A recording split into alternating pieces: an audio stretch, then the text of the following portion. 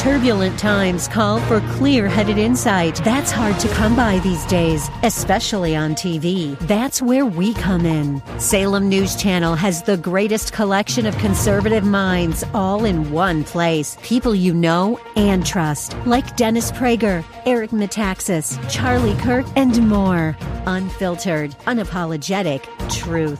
Find what you're searching for at snc.tv and on Local Now, Channel 525. It's all about reforming the church rather than replacing it, as we'll see today on this edition of Abounding Grace with Pastor Gary Wagner.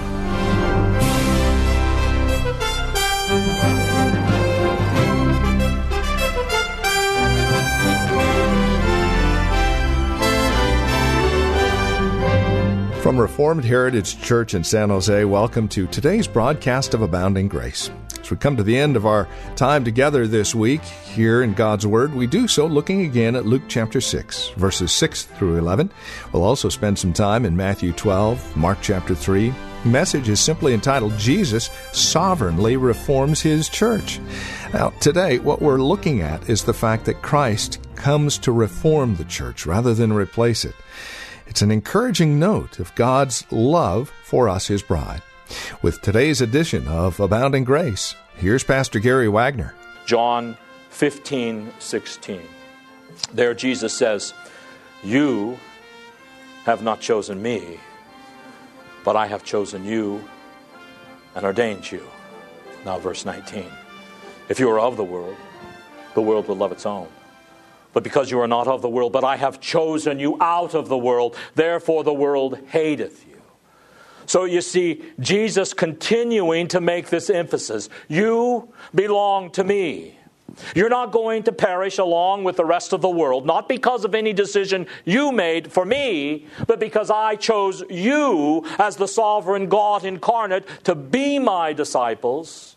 And it was solely my choice of you that guarantees your eternal salvation. Paul picks up this word also. 1 Corinthians 1:26 says, "For you see your calling, brethren, how that not many wise men after the flesh, not many mighty, not many noble are called, but God has chosen the foolish things," and we are the foolish things of the world to confound the wise. "And God has chose the weak things," and we are the weak things of the world to confound the things which are mighty. "And the base things, us of the world, and things which are despised, us, hath God chosen, yea, and things which are not, to bring to naught things that are, that no flesh should glory in His," God's presence. You see here, God chose whom He chose so that the world would be confused in all of its pride and its arrogance, and so no one would be able to boast or take any credit for his standing with God. It's all God's choice. So Jesus chose His disciples just as Jehovah chose Israel and just as God chose us before the foundation of the world, before the beginning of time, as we read in Ephesians 1, to be His holy people. There's another word in Luke 6:13 we mustn't overlook. We're going to put all of these words together, and we're going to draw some conclusions from it in just a few minutes, so please bear with me. "He called unto Him disciples, and of them He chose 12, whom He also named apostles." Named means to number, to promise, to define. In the Bible, to name someone implied power and authority over that person. Remember, Adam named the animals because God had given him authority over the animals. And God has never allowed anyone to name him because it is He who names man. Man has no power or authority over God. And when certain people were converted, God gave them a new name to emphasize His power and authority over them. And now the Lord Jesus Christ names these men apostles. He expresses His divine authority over these disciples by calling them His chosen apostles, by defining the office they would fulfill, and then by promising them power to be successful in everything He called them to do. He was expressing once again His divinity by naming and exercising His authority, sovereign authority over these apostles. And notice what He named them in verse 13. Of course, He named them apostles. And the word apostle means someone who has been sent forth and authorized and commissioned to carry out a specific task in the authority of the one who sent him out. It's used 140 times in the New Testament. And God, according to Galatians 4, sent out Jesus with divine authority to carry out a specific delineated task that God had given him. Then Jesus, in the same fashion, sent out his apostles, the sent forth ones who had been commissioned by God to represent him, clothed with his authority, to speak with his authority in his name, to represent him on earth. Now, look at Mark 3. There's some other nouns and verbs that Luke didn't use here in Mark 3, verse 13. He says, "And he going up into a mountain, and called unto him whom he would," or wanted. Now it's important to know how these apostles were chosen. Jesus gathered all the disciples together and he said, "Okay, now, I want you all to vote for whomever you would like to be a good disciple. And those receiving the majority vote would be the 12 apostles." No, of course not. Nor did he ask, "Okay, how many of you would like to be apostles?" And 12 raised their hands.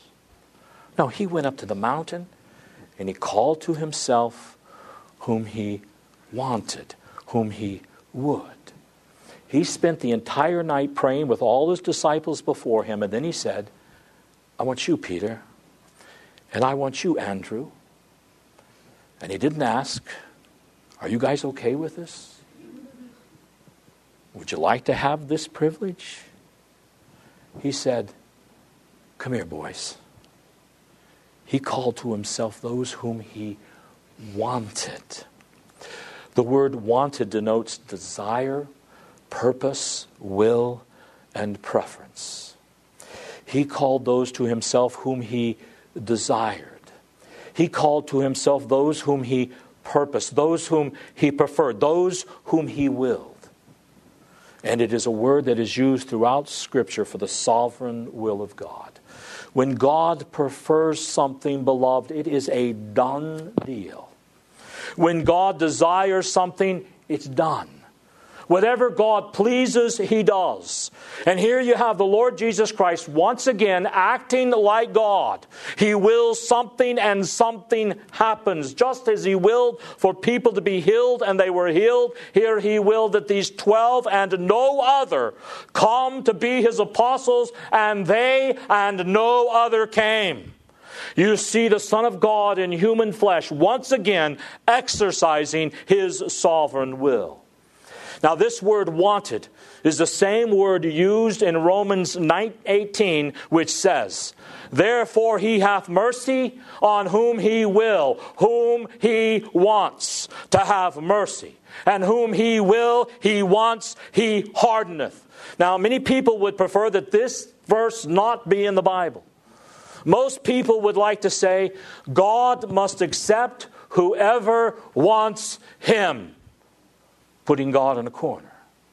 But the text says, God has mercy on whomever He wants. If God doesn't, now listen, beloved, if God doesn't want to have mercy on you, He won't. If God wants to harden your heart, He will. If God wants to have compassion upon you, He will. But if He doesn't want to have compassion upon you, He won't. You say, "But Gary, doesn't God want to have mercy on everyone?" No, I just read you what the text said. "But I will have mercy upon whom I will have mercy." You mean God doesn't want to have compassion on everyone? No. He says here He wants to harden some people. "I will harden who I will harden, and I will have compassion on whom I will have compassion." That's God, beloved. And you see the Lord Jesus Christ in calling these apostles as God incarnate says, I want you, and I want you, and I want you. You 12 I prefer as my apostles, no one else. And you know that is the very way you became a Christian. You became a Christian because before the beginning of time, God had in His mind the entire human race, fallen, depraved, unworthy of salvation, and incapable of saving itself. And God said, out of this mass of fallen humanity, I want to save some. I don't want to save them all, but I want to save some, and I'm going to save those whom I prefer. So out of the mass of humanity, God saved us. God chose us. God wanted us so that we may praise His grace and His mercy throughout all eternity. There are some who God did not want. So He left them in their sin and depravity so that we, His chosen for all eternity, will praise Him for His justice and His holiness and His righteousness in dealing with men. You say, Pastor, how do I know that God wanted me? Acts 13:48 says, as many as were ordained to eternal life believed. As many as God predestined to life, believed. As many as God wanted, believed in the Lord Jesus Christ. And the great proof, the great infallible proof that God wants you is faith in your heart in the Lord Jesus Christ. Do you believe in Him? Have you repented of your sins, and do you rest upon the Lord Jesus Christ alone for your salvation? That is proof that God prefers you. That is proof that God loves you. That is proof that God wants you. That's proof that God decided to have mercy upon you and not leave you in your hardness of heart. That's proof that God had compassion upon you. That is the gospel, beloved. What we see in Jesus calling the apostles is what we see in Jesus saving sinners. The gospel is not some syrupy little thing. The gospel is not, oh, God loves everybody. And now just accept His love. God, like Jesus on the mountain, calls to Him who He wants, and they come. He doesn't call or want everyone. How do you know He wants you? Is there faith in your heart in the Lord Jesus Christ? Do you love Him above all else? If you do, that is the proof, all the proof that you need. Let's look at one more word. Mark 3:14. And He ordained, or better yet translated, appointed 12. And oh, what a word appoint is in the Greek. The first time the Greek word for appoint appears in the Septuagint, the Greek Old Testament, is in Genesis 1:1. In the beginning God created, or ordained, or appointed heaven and earth. The Greek word translated appoint here is the Greek word meaning to create. God created the world exactly like He wanted it to be. The Lord Jesus Christ made of these men exactly what He wanted them to be. As God, equal to God, by His own creative power, He made of these men apostles. Now that's the study of all the 7 words from this text. So let's see from these words how Christ makes us disciples. He does it the same way He made the apostles. He calls us. That is why we are called the called out ones, ecclesia. In Scripture we are referred to as the called ones more than we are called Christians. Because that is the way Christ brings us to Himself. He calls us in our hearts. Now, I'm not referring to an audible voice that you hear with your words. He calls you in the depths of your heart out of sin and darkness into His marvelous light. Now, notice several things about that call. First of all, it is a sovereign call. He calls whom He would to Himself. He doesn't say, if you want to. The decision does not rest on man. Our discipleship, our new life in Christ is not based on any choice on our part at all, but is based on Christ's choice of us. We know we have been chosen if we then choose Him. We don't go around bragging, hey, I chose Jesus. No, He decided for me. And because of that, there's no turning back on His part. He said, you didn't choose me, I chose you. It couldn't be any clearer. I love Him, and I chose Him only because He first chose me, and He first loved me, and He first gave me the power to answer His effectual call. This call is a sovereign call, and it is irresistible. The Lord makes Christians out of everyone He wants to be His disciples. Now, what does that do in the heart of the true believers whose mind is made submissive to the Word of God? It humbles him.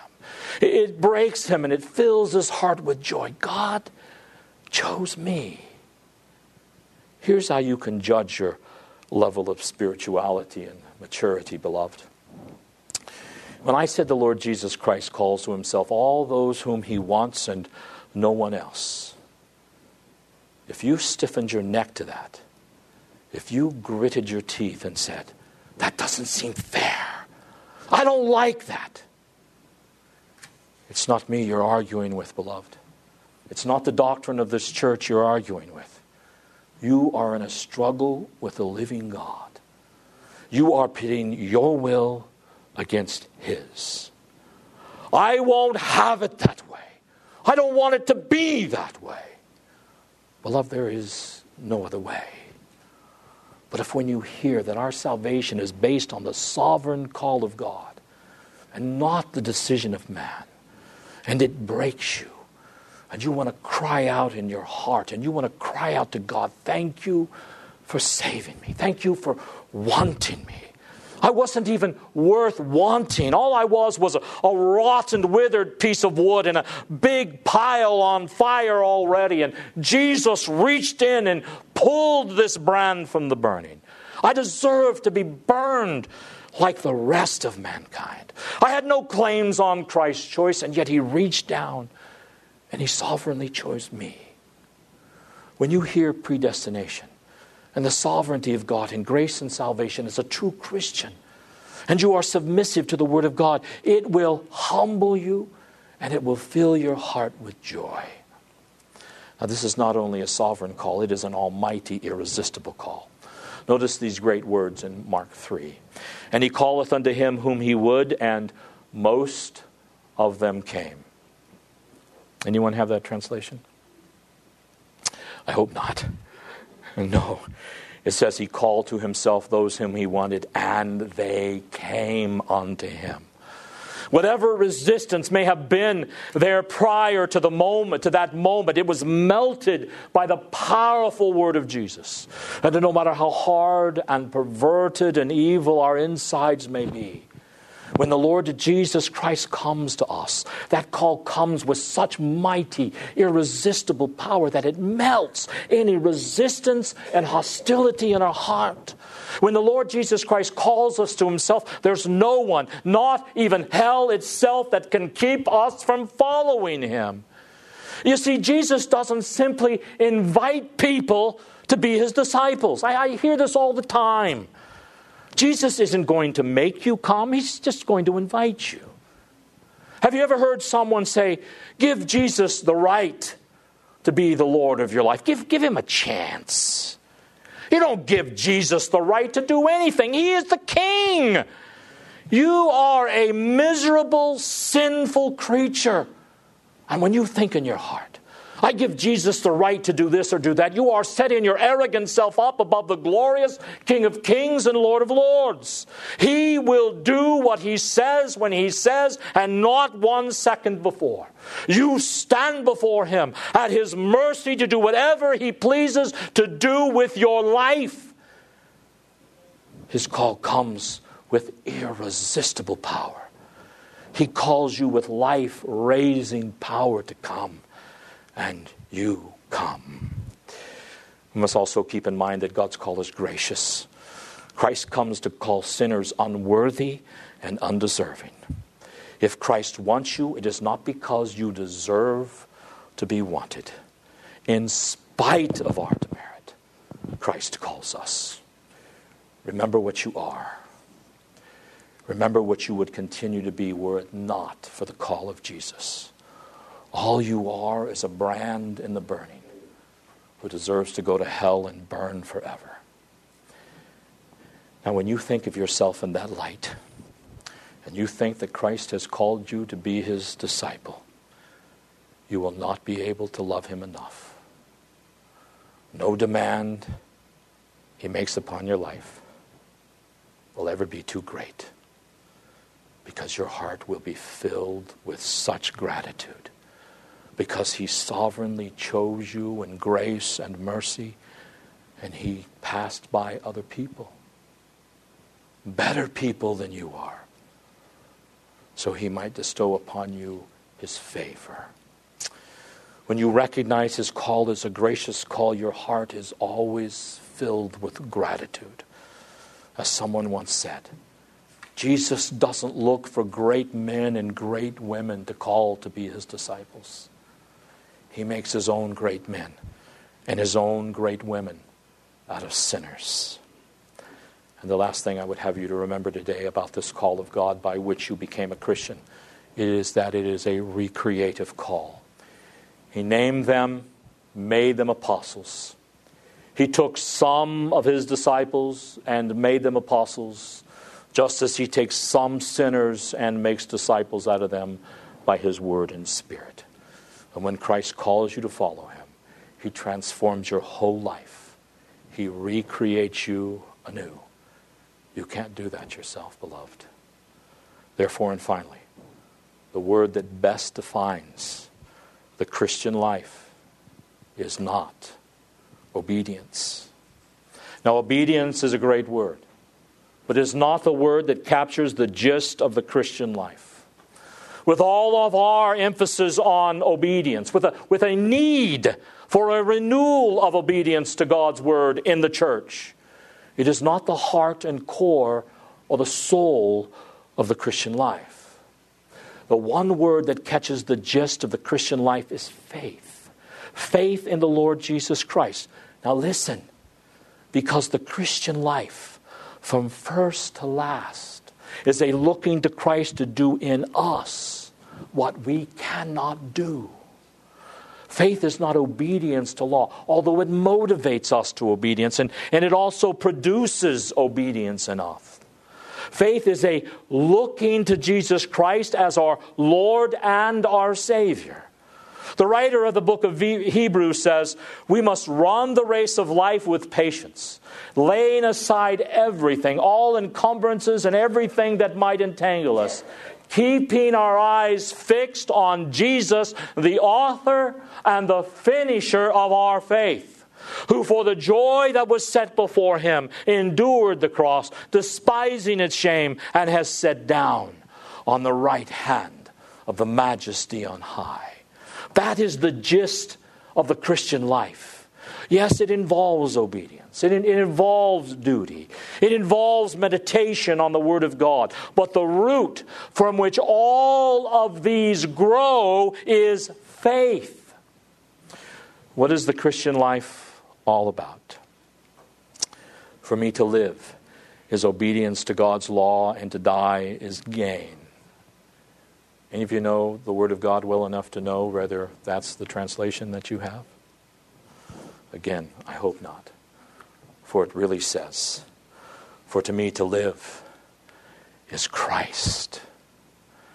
All of our life is to be a looking to him, beloved, for him to give us the power to do whatever he wants, whatever he wills, whatever he prefers, whatever he desires.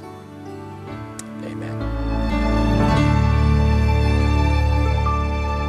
And that'll bring us to the end of our time today here on Abounding Grace with our teacher and pastor Gary Wagner from Reformed Heritage Church in San Jose. Thank you for joining us today. It's our hope and prayer that we've been able to encourage you in Christ and stimulate your walk in him. To address questions, comments, prayer requests, or concerns, please call or write to us. We'd love to talk with you. 408-866-5607 is our phone number, 408-866-5607. You're also welcome to visit our website. Drop us an email when you do, reformedheritage.org. Real simple, reformedheritage.org. A lot of information there about who we are. We would invite you again to stop by, reformedheritage.org. Or if you're writing to us, the address is PMB, Post Mailbox 402, and the address is 1484 Pollard Road, Los Gatos, California, 95032. That address can be found on our website, reformedheritage.org, or again, simply call 408-866-5607. Copies of today's program are just $5. Mention today's date and we'll get a CD out to you. And please remember that we are listener-supported, which means when you link arms with us financially, we're able to continue the ministry here on this station. It's a great way to study God's Word together, isn't it? And we'd love to continue to do so. Would you prayerfully consider how God might be leading you to partner with us? We'd love to hear from you. Again, won't you call 408-866-5607 or reformedheritage.org. Sunday services, by the way, if you'd like to join us, are 2 in the afternoon. We're located at Lone Hill Church, 5055 Lone Hill Road in Los Gatos. Directions can be found at our website, reformedheritage.org. Again, Sunday services are at 2 p.m. Further information can be found again at reformedheritage.org or by calling 408-866-5607. Thank you for joining us. Until next time, God bless.